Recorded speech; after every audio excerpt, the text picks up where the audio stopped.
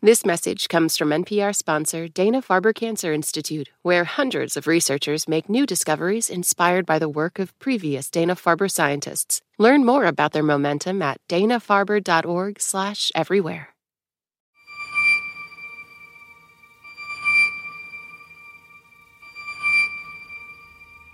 Open the pod bay doors, Hal.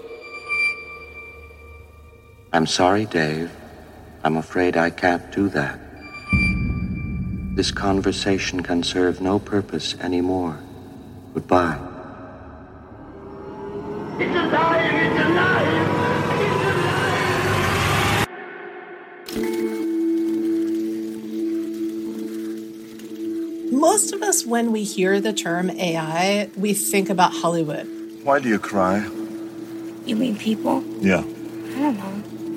We just cry. We think about the Terminator. We think about Ex Machina. Did you program her to flirt with me? If I did, would that be cheating? Wouldn't it? We think about Star Trek. Please state the nature of the medical emergency. Or maybe Star Wars. Hollywood is so deeply embedded in our brains. I'll be back. What does AI actually mean? Really mean? AI is not a magic wand, but it's not a Terminator. The system learns by accessing data. AI is not a harbinger of utopia or dystopia. And it changes its configuration in order to be able to predict stuff. AI is something invented by us to advance our progress. It's really complicated, beautiful math, but it is fundamentally just math. AI is deeply entangled with our desire to be in control both of ourselves and the world around us, to control human behavior, to control the future, to control environmental outcomes, to control institutions and societies. AI is already here. It's in your phones. Siri or Google or Alexa. Your cars. Google Maps uses a very smart algorithm to provide... Your homes. The home security system uses artificial intelligence to keep your family safe. Your skies. From drones to unmanned aircrafts and beyond. Your hospitals. Interpreting X-rays. Your love lives. The dating apps. Your virtual lives. Social media companies spy on us. Your governments. What it means for the future of our democracy. So we are, in fact, totally immersed in an AI world. The challenge is not to act automatically. It's to find an action that is not automatic, from painting to breathing to talking to falling in love.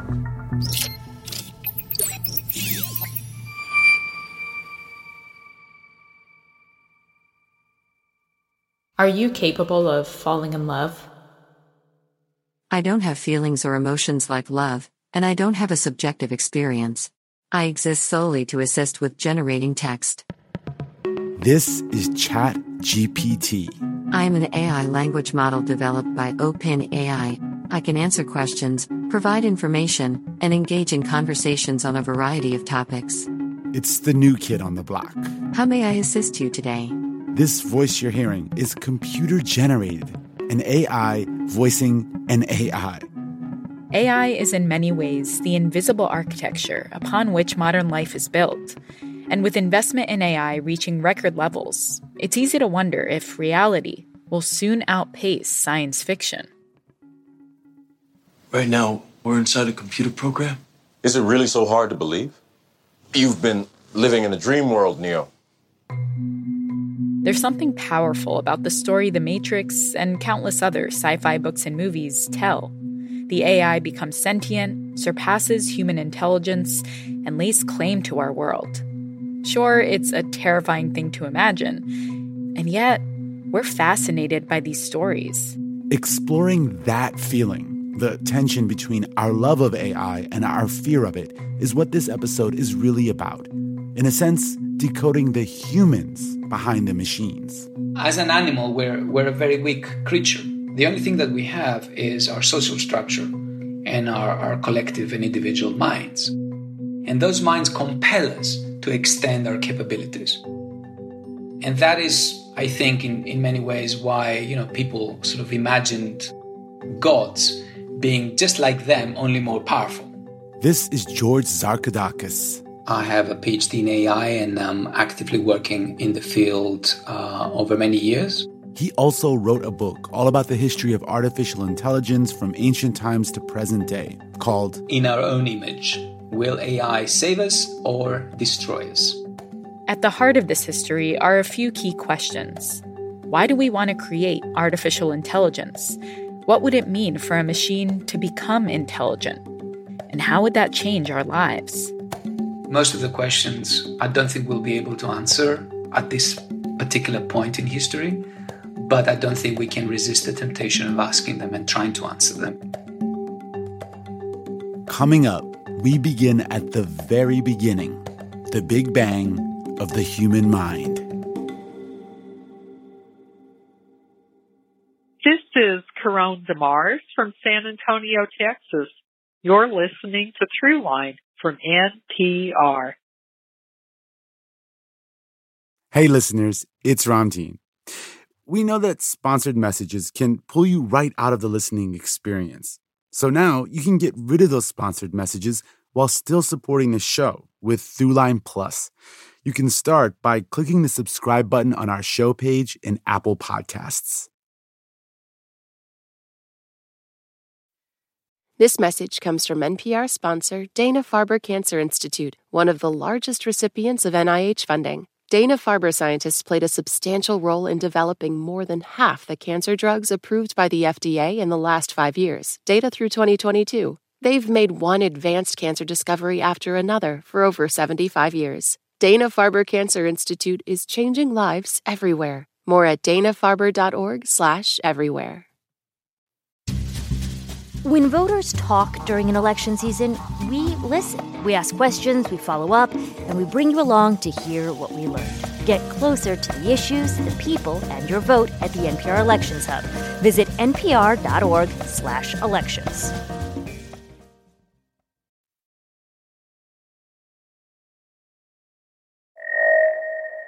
What is a human? What is a human? What is a human? What is a human? A human is a species of primates characterized by advanced cognitive abilities and a capacity for abstract reasoning. They have a highly developed brain and have created complex societies over thousands of years. They have the unique ability of self-awareness, allowing them to understand their own thoughts, emotions, and experiences. Humans are capable of both great kindness and compassion, as well as violence and aggression.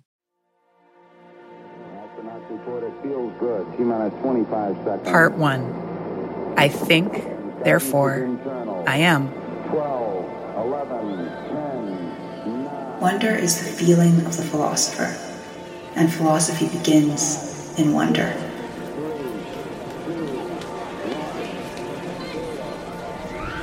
I lived in Athens then. I was like 5-6 years old, and it was summertime.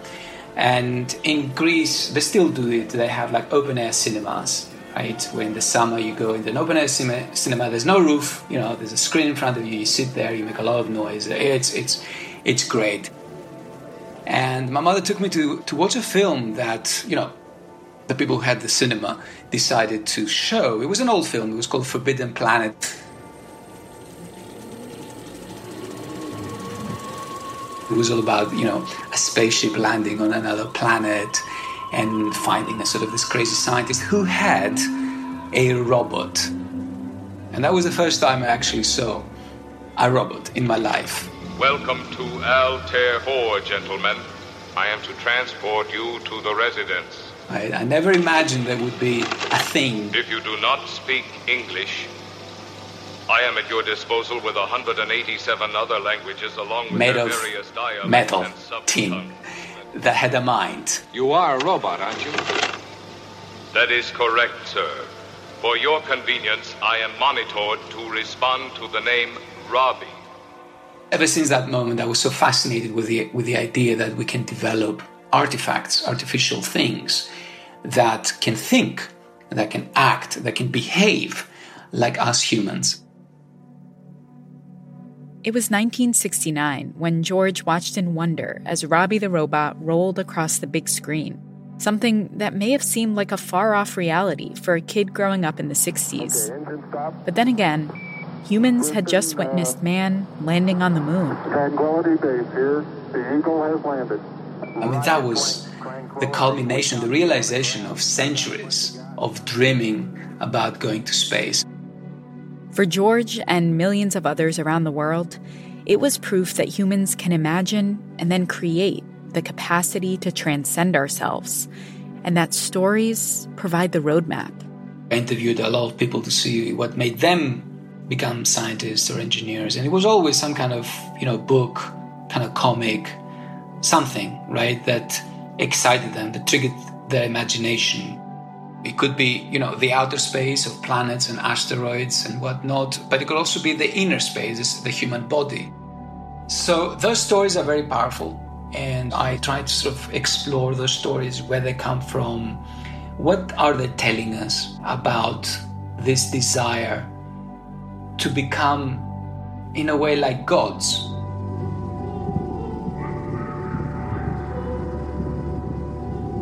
So, Big Bang of the universe, whatever was before, something happened, it changed.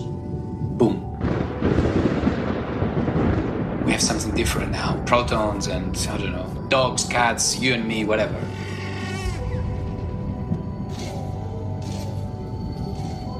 Our species has been around probably for maybe 300, 400,000 years. And yet, for most of that time, we're doing, chiseling some stones, hunting some animals, living very simply in caves, Not a lot was happening. And then around 40,000 and 60,000 years ago, boom.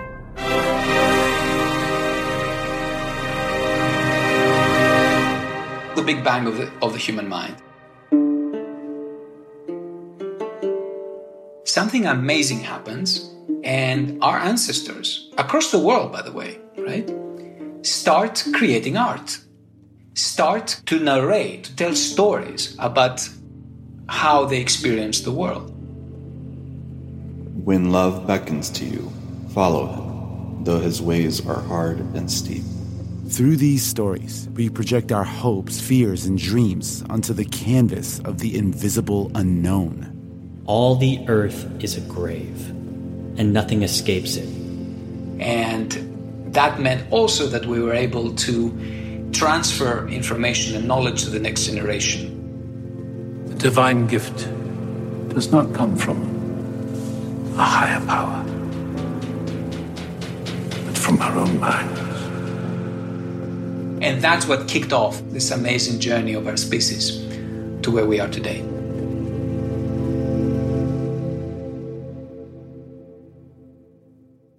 What seems to have happened is some kind of genetic mutation that furnished us, our species in particular, with the ability of language. Language and stories. We know they're part of what makes us human. But what else? This body, what is it? How did it begin? People somehow think maybe we knew about DNA for the last several centuries. We didn't. It really wasn't that clear what was the hereditary material that passes from parent to child and that carries all those genetic factors. This is Francis Collins. Maybe you've heard of him. But in case not, I asked ChatGPT to write up a bio. Here's what it gave me. Francis Collins is a renowned physician geneticist. He earned his MD and PhD at Yale University, and is best known for his leadership of the Human Genome Project, a landmark international research effort to decode the entire human genetic blueprint. The people at the University of North Carolina will be upset to hear that ChatGPT said I got my MD from Yale, but that's okay. Oh, so there's an error in there. There's an error. Were there any other mistakes? There was a bit of an omission. I don't think there was any mention of the 12 years I spent as the director of the National Institutes of Health under 3 presidents, but that's okay. We asked ChatGPT to comment on its error. I apologize for any errors in the biography of Francis Collins. As a language model, I am trained on a large dataset of text. I may make mistakes or omissions. I recommend fact-checking any information that I provide. Don't worry, we will. So much of the driving force behind Collins' work is trying to understand what makes humans human, like at the most basic molecular level, but also beyond that. Growing up in the 1950s, he was amazed by the recent discovery of the structure of DNA. There were covers of Life magazine saying, "Discovering the secret of life." Was it actually discovering the secret of life? It's maybe a little over the top, because I actually think there's more to life than just molecules. But certainly, if you want to talk the biological basis of life, yeah, this was discovering that. It's kind of, the book of life that's inside each cell. It's incredibly inspiring to think about this. And it is the same kind of molecule that all living things on this planet use. Another reason to be pretty sure that we're all descended from some common ancestor, and that as this information molecule evolved over time, it took on different letters and different orders, but it was still that double helix with all of that potential. Potential. Part of what this discovery did was show us humans a way into understanding things about ourselves we hadn't yet discovered. And Collins believed to further unlock the secrets of who we are, we needed to decode our genetic programming. The big question was, okay, this is a book. We are information organisms, and this is our information source. It's digital, but it's not actually carrying out the actions. How does that happen? How do you take this information and cause a cell to actually do something? If we were going to get that intelligent about our own instruction book, maybe we could not just read it, but we could actually occasionally figure out how to do a find and replace when something was misspelled. It was clear to me, if we want to do this, we've got to have a better database to work with. We need the human genome. That became my dream. If you're talking about what you can feel, what you can smell, what you can taste and see, then real is simply electrical signals interpreted by your brain. This is the world that you know.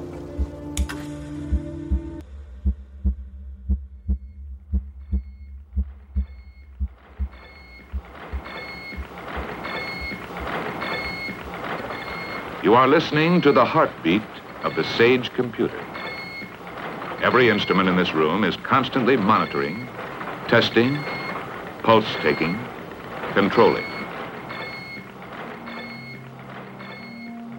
This era, when humans were seeking mastery of the sky and the body, was in many ways dependent on another groundbreaking technology of the time, an additional brain that can work faster than ours, but does what we wish we could do: the computer. In the old days, the word computer usually meant a person, usually a woman actually, that sat down and did mathematical calculations by hand, okay, and by rule. A ruler, right? And then that word computer, which described a human being, was transposed into the machine because the machine can do it better. So the mainframe computers would only fit in these massive rooms in the basement, which is fitting because these devalued laborers who did the actual programming work were down there.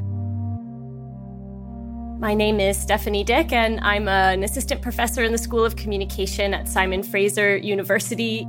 She holds a PhD in the history of science with a specialization in the history of mathematics and computing.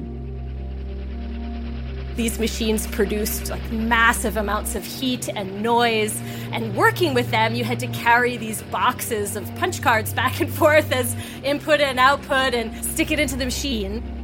This is like a sweatshop. Everything was really slow, very different from the machinery that we're all used to today, which is almost as fast as light and, conforms to our every demand. The most disturbing part of the history of AI for me comes from the fact that these men who were working in artificial intelligence looked at those massive, noisy, hot mainframe computers and saw themselves in it. They looked at them and identified a deep affinity, that there was something fundamentally shared between their minds and these machines. Coming up, as we unlock the secrets of man and machine, we ask the question, will this knowledge bring us closer to perfection or destruction?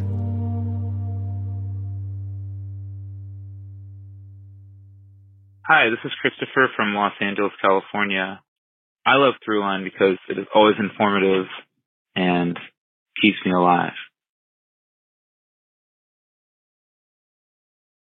This message comes from NPR sponsor Dana-Farber Cancer Institute, where hundreds of researchers make new discoveries inspired by the work of previous Dana-Farber scientists. Learn more about their momentum at danafarber.org/everywhere. This message comes from NPR sponsor Homes.com. The right agent can make or break your home search. That's why Homes.com provides an agent directory that details each agent's experience, so you can find the right one and ultimately the right home. Homes.com. We've done your homework. What does it mean to be Black in America?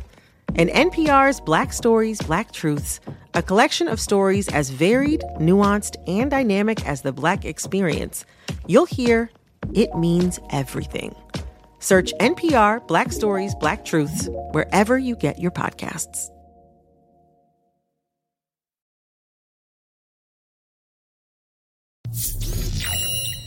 What is a machine? A machine is a device that can perform specific tasks more efficiently, or with greater precision, than humans can do alone. The basic idea behind a machine is to make work easier.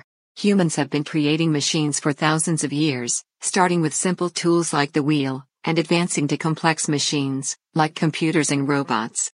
The relationship between humans and machines continues to evolve, and is likely to become increasingly important, as advances in artificial intelligence continue to shape our world.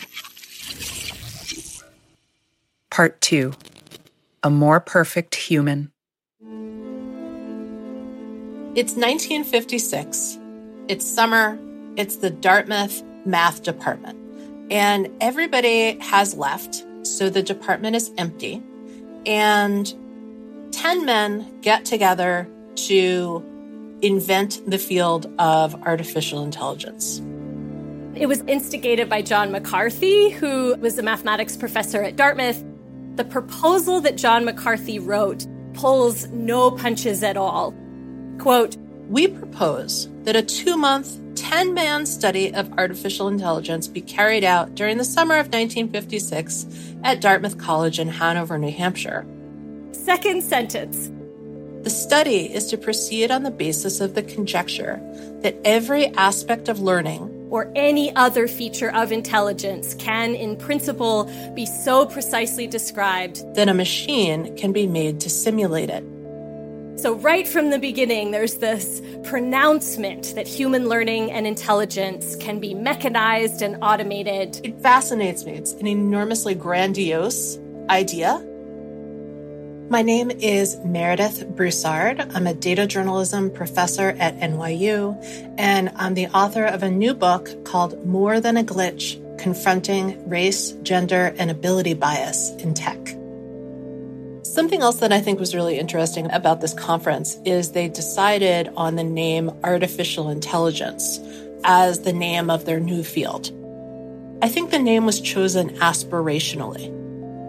Most of the people who are at the forefront of artificial intelligence are great consumers of and lovers of science fiction. And so there's a lot of desire to make science fiction real, that you're going to make a sentient machine.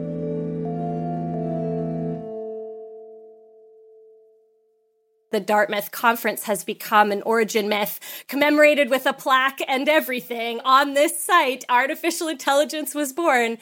But in practice, the conference was a bit of a flop, actually. There was a lot of conflict and tension and disagreement, and there wasn't actually a coherent field that emerged out of the conference. Of course, the origin myth served to empower these men to tell their own story, and it's a story full of erasure.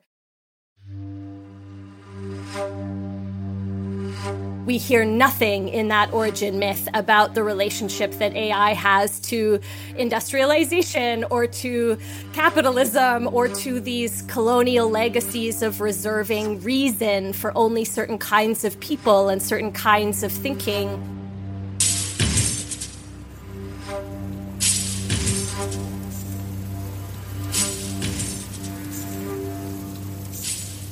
That deeper story takes us back to the early days of industrialization. In the late 1700s and early 1800s, factories started popping up across the world, reshaping the nature of work. More and more tasks that had once been done only by human hands were now the work of machines. Over in England, Charles Babbage, English mathematician, was touring factories in the context of industrialization and thinking, wow, these factories can tell us something about the human mind because they tell us about how processes can be broken down and what the elementary steps even of thought might be. So we also see in this moment a kind of devaluation of the classes of people and or machines who do this sort of repetitive, mechanical, broken down labor in service of efficiency and profit maximization in industrialization and early capitalism.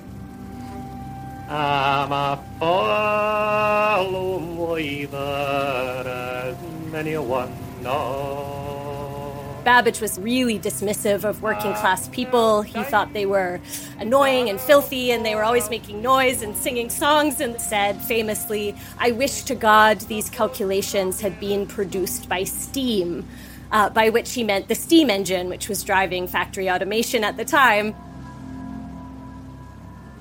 People have been playing around with what is called automata, essentially machines that would automatically do something simple for centuries. This is George Zarkadakis again. So there was always this idea of replicating nature, replicating movement, because movement was related to life. I think the Industrial Revolution was in many ways a culmination of all those ideas that people have been experimenting on and off for at least 2,000 years. Our blows will destroy their whole modern industrial plant and organization. Something happened to our collective psyche after the atom bomb. At 0 minus 15 seconds, a warning tone sounds in the plane. They hoped that it would put an end to this war, put an end to a butchery that had been going on for many years.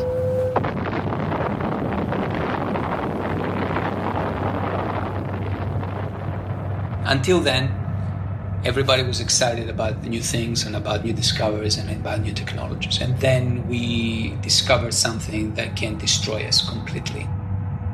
And it was terrifying. I still remember the day very well because this was a river filled with dead bodies. And I think that's when people realized that maybe there are some technologies that are not for good. And that's when we became gradually, as public, more skeptical to technologies.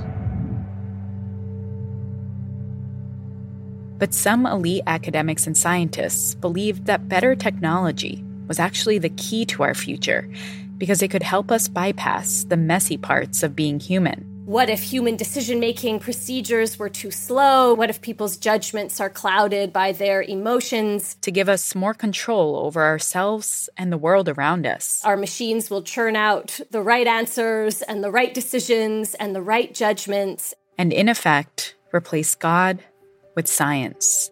And it's such a confident moment in American academia. After the war, there was more money, there were more people, there was more cultural capital, more political capital for science and technology than ever before.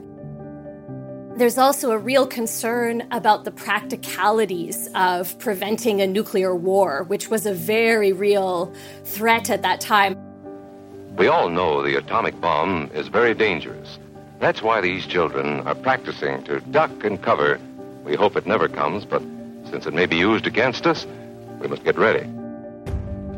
Nuclear détente, and in particular mutually assured destruction, rely very specifically on information processing capability. You need to know where your enemy's nuclear arsenals are. You need to know if you've been attacked or that you're about to be.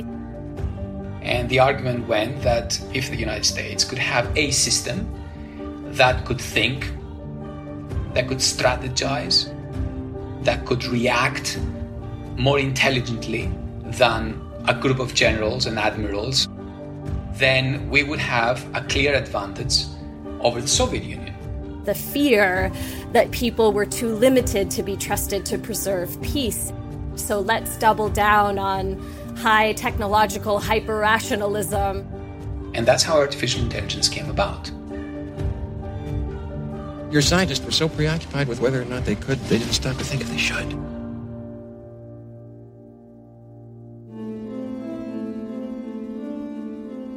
Which brings us back to that famous Dartmouth conference in the summer of 1956.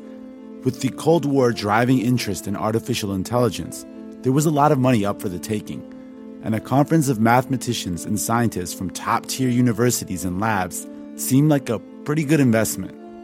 There was exactly one running computer program that was operational and presented at the conference, and it was the logic theory machine that had been developed by Alan Newell and Herbert Simon at the Rand Corporation. And it enshrined a particular vision of the human mind.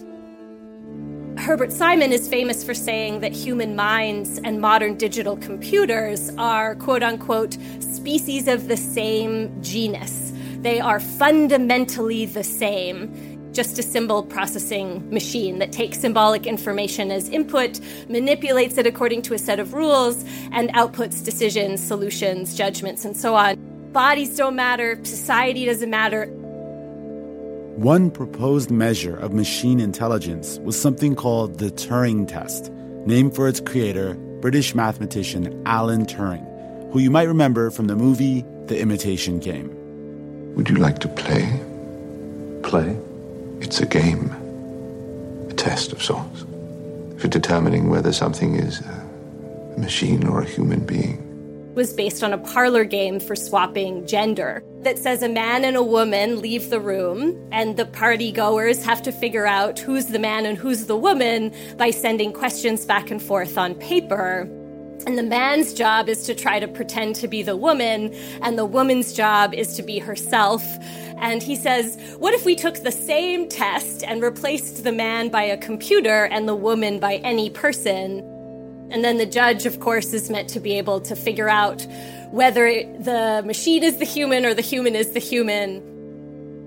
And what I have always found so shocking about the Turing test is that it reduces intelligence to telling a convincing lie, to putting on the performance of being something that you're not. From the beginning, with this disembodied conception of intelligence, the question that Turing posed, what can the mind do without a body, and therefore what might the machine do since it doesn't have one, chess was one of the first answers given. Why did they pick chess? Well, the early days of artificial intelligence and the early days of computing are dominated by men, mostly white men, who were educated at elite institutions. Skill at chess was considered a universal marker of intelligence. White men wanted to call themselves universal and produce themselves in the machine. The problem is that this small and homogeneous group of people has common biases, and people embed their own biases in technology. And so we see the blind spots of the creators then reflected in the technological artifacts that they create. They had all this hope and optimism about how fast they could accomplish their sci-fi-inspired dreams of a sentient machine, a machine that could beat a human at chess. But from the 1970s to the 1990s, it was a cycle of hype and disappointment. The technology was just not there yet, and eventually the funding dried up. Periods like this came to be known as AI winters. I hesitate to use the term in part because outside of the United States, it was the 80s and 90s that really led to a burgeoning of AI research in other parts of the world, including both China and Russia. So it may have been a winter in America, but it was a time of great creation and creativity in other parts of the world. The early pioneers of the field had underestimated the complexity of humans and overestimated the capabilities of machines. I think underneath all of that arrogance and hubris is a real lack of faith in people. He rejected everything that did not contribute directly to the progress of work. In fact, he rejected the man and made the robot. The word robot means worker. It's a translation of the Slavic word for a serf, for a slave, for a servant. It originated in the early 20th century. Karl Čapek's play RUR, Rossum's Universal Robots. Rossumovi univerzální roboti. Who imagined the future and imagined artificial humans, and they were manufactured. His sole purpose was nothing more or less than to prove that God was no longer necessary. In 1920, decades before the Dartmouth Conference, before the atomic bomb, before the mainframe computer, Rossum's Universal Robots grappled with the costs and consequences of treating workers as nothing more than their parts. It was an indictment of the exploitation and oppression that people had experienced for centuries in the name of progress, a mistake which, in the play, man was repeating with machines. The robots are not people. Mechanically, they are more perfect than we are. They have an enormously developed intelligence, but they have no soul. Ale nemají duši. At the end of the play, the robots have brought about the downfall of humanity. Yet, unable to reproduce, their days are numbered. But then, two robots awaken to each other's presence and discover emotions previously thought exclusive to humankind. Love blossoms between them, and a soul stirs within.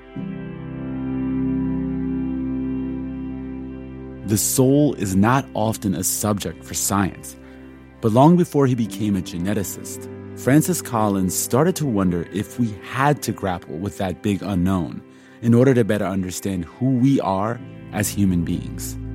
I went to medical school, and I found my atheism wasn't feeling like it settled very well when I was sitting at the bedside of good, honorable North Carolina people who were dying of diseases that we didn't have much to offer.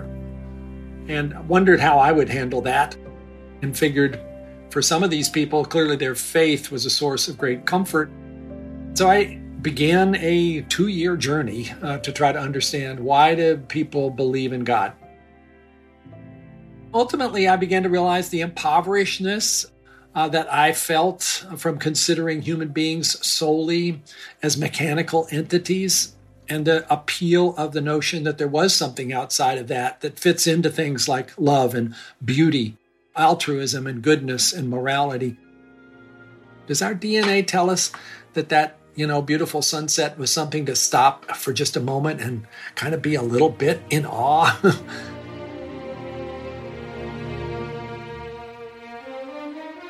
Does the way in which listening to Beethoven's Third Symphony bring me to tears?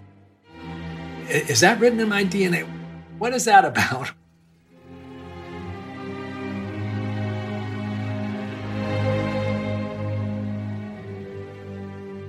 Coming up, we enter a new era where the souls of man and machine might converge.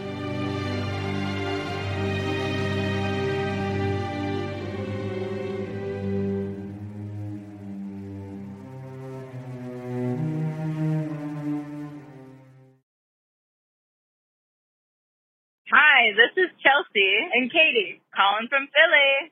You're listening to NPR's Throughline. Support for this podcast and the following message come from Humana. Employees are the heartbeat of your business. That's why Humana offers group dental, vision, life, and disability plans designed to protect them. Exceptional service, broad networks, and modern benefits. That's the power of human care.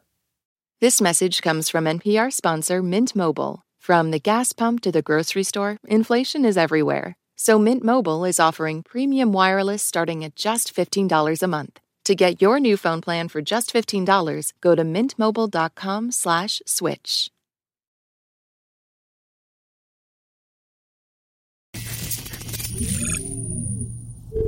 Can you tell me the story of your ancestor, Deep Blue?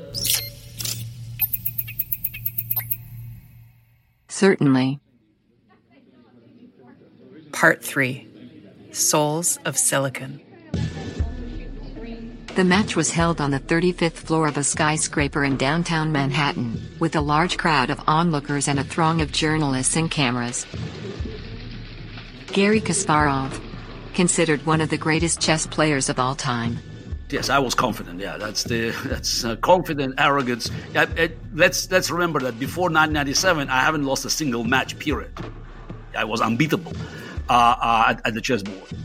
He went up against the machine, IBM's supercomputer, Deep Blue, capable of analyzing 200 million positions per second.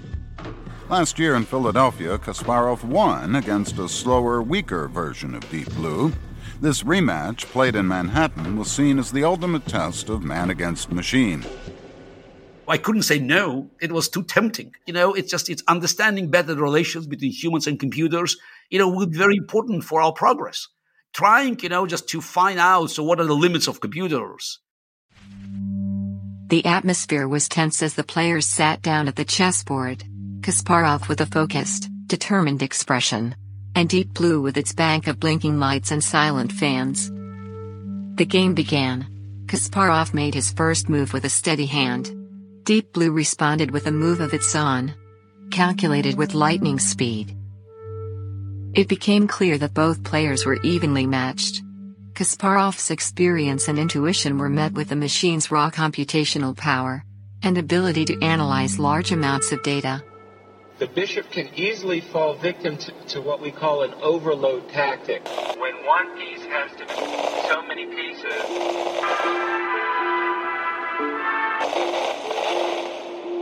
I grew up in the city of Baku, in the deep south of the USSR.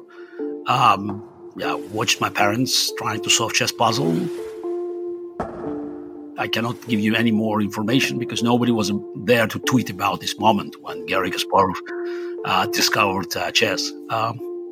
And I climbed very rapidly on this chess ladder. And so how is Kasparov going to draw up some sort of miracle attack from this position? Those pawns pushing Danny, they look frightful. He's famous for sudden tactical swoops. The king moving in. Intricate traps. Rook takes knight, my God. I was the junior champion under 18 of the USSR at age 12, at 17 the world champion under 20, and at 22 world champion. And kept the title for 15 years. It seems everybody is interested now in home computers. From the onset of the computer science, they all thought about chess, the game of chess, as being an ultimate test for machine's intelligence. Even before my famous matches with Deep Blue in 1996 and 1997, when I say we, top players, we already suffered some of the defeats against these chess engines in Blitz, 5 minutes chess, or in Rapid Chess, 25 minutes chess. So when I faced Deep Blue, it was already, like a sign on the wall. Garry is he looks we very. What are we missing something on the chessboard now that Kasparov sees? In the end, it was Deep Blue who emerged victorious. And whoa! Deep Blue, Kasparov, after the move c4, has resigned. With Kasparov conceding defeat after the machine's 19th move in the 6th game. The match was a historic moment, marking the first time a machine had defeated a reigning world champion in a match under tournament conditions. I was really, furious, and I wanted to come back and just to tear this machine down. It was painful. I was really angry, but mostly with myself. So it was a clear sign for me that the history of us competing with machines will be over soon. There's a lovely article that comes out in the New York Times in the wake of Kasparov losing that says, well, it makes sense that the computer won at chess. Chess is a small problem, but I want to see if a computer will ever be able to beat a world champion at the game Go, for which there are more board positions than atoms in the universe. And it's a really exact and clear example of the so-called receding horizon, where people really want to reserve something for ourselves that is not mechanizable. What is it that is uniquely human? Maybe it's our ability to write a poem. Or maybe it's intuition, whatever that is. Maybe it's certain forms of creativity or certain types of emotion. And then people try to automate those things. We then redefine our humanness again and again. Kasparov's defeat marked a turning point. A computer had beaten a human at a game humans taught it to play. For scientists, it was a sign that maybe it was time to stop competing with machines and start collaborating with them. Look, it's moving. He felt that he had learned the language in which God created the universe. It's alive. Oh, it's alive. It's alive. It's alive. Today we are learning the language in which God created life. In the name of God. Now I know what it feels like to be God.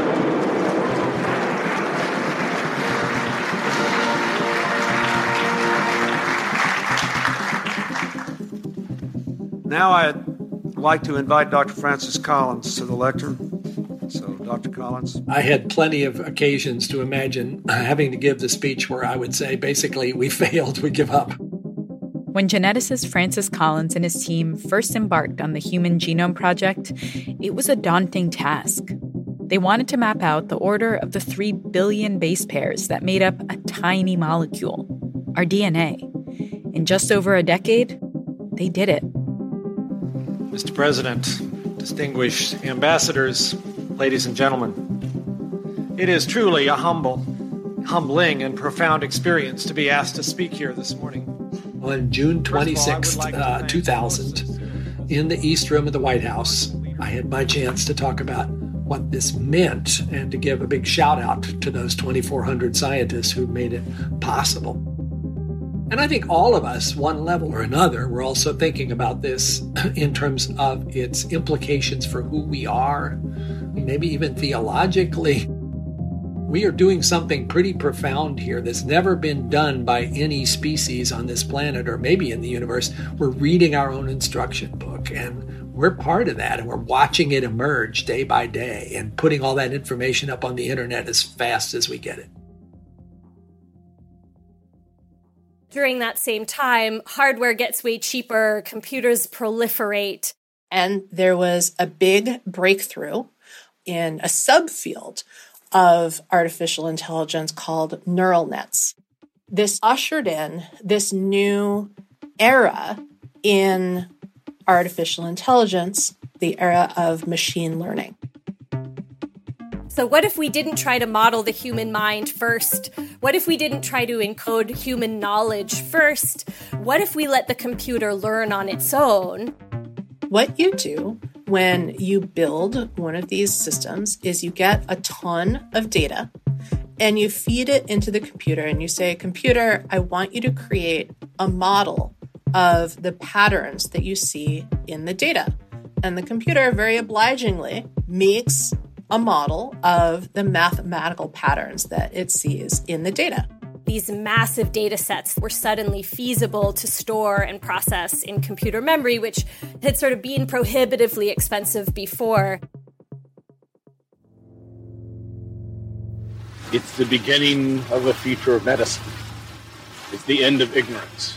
Gene-based medicine, drug discovery, drug development, and curing diseases. Some have said to me that sequencing the human genome will diminish humanity by taking the mystery out of life. You know, we're chemical computers. This is the program that runs us. Nothing could be further from the truth. There's a deep desire for the human condition not to be a deterministic output of our chemical or genetic or cultural forces, but for there to be something that allows for free will and surprise and creativity that belongs to us. Math is a system of symbolic logic. It is not the indefinable thing that makes us human. And when you are building a computer program, it'll work if you do it this way, and then it won't work if you do it the other way. But that's not how culture operates, right? That's not how relationships work. So there's really a fundamental difference between what we can do with computers and what we can do in society. Because when it comes right down to it, computers are machines that do math. They compute. And we forget that when we get grandiose about artificial intelligence and we get grandiose about our imaginings. And I'm just imagining a world in which, you have more intelligent machines operating on humans. Are the decisions those machines are making in those moments, which, for humans, for example, you might make informed by instinct. Without that, is something missing? Or without that, are you making fewer mistakes? Sometimes the gut feeling is not one you should have followed. So Dr. Frankenstein, creates life, right, out of dead matter. In a way, that's what we do with AI as well. We take dead matter, it's like, silicon chips and wires and metals and whatnot, and put them together and then, coat them, and boom.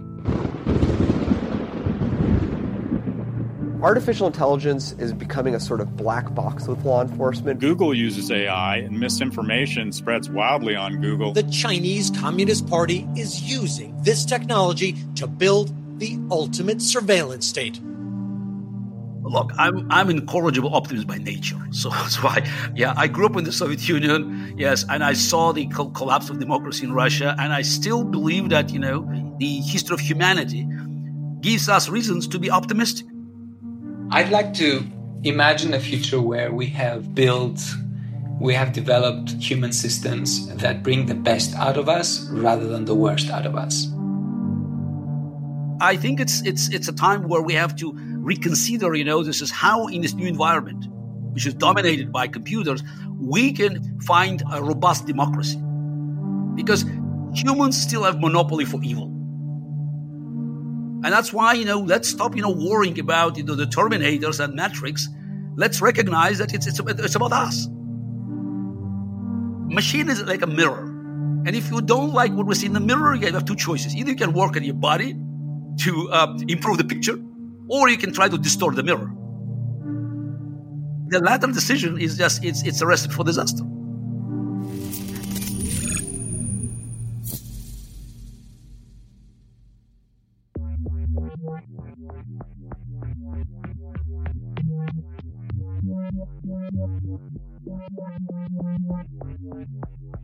That's it for this week's show.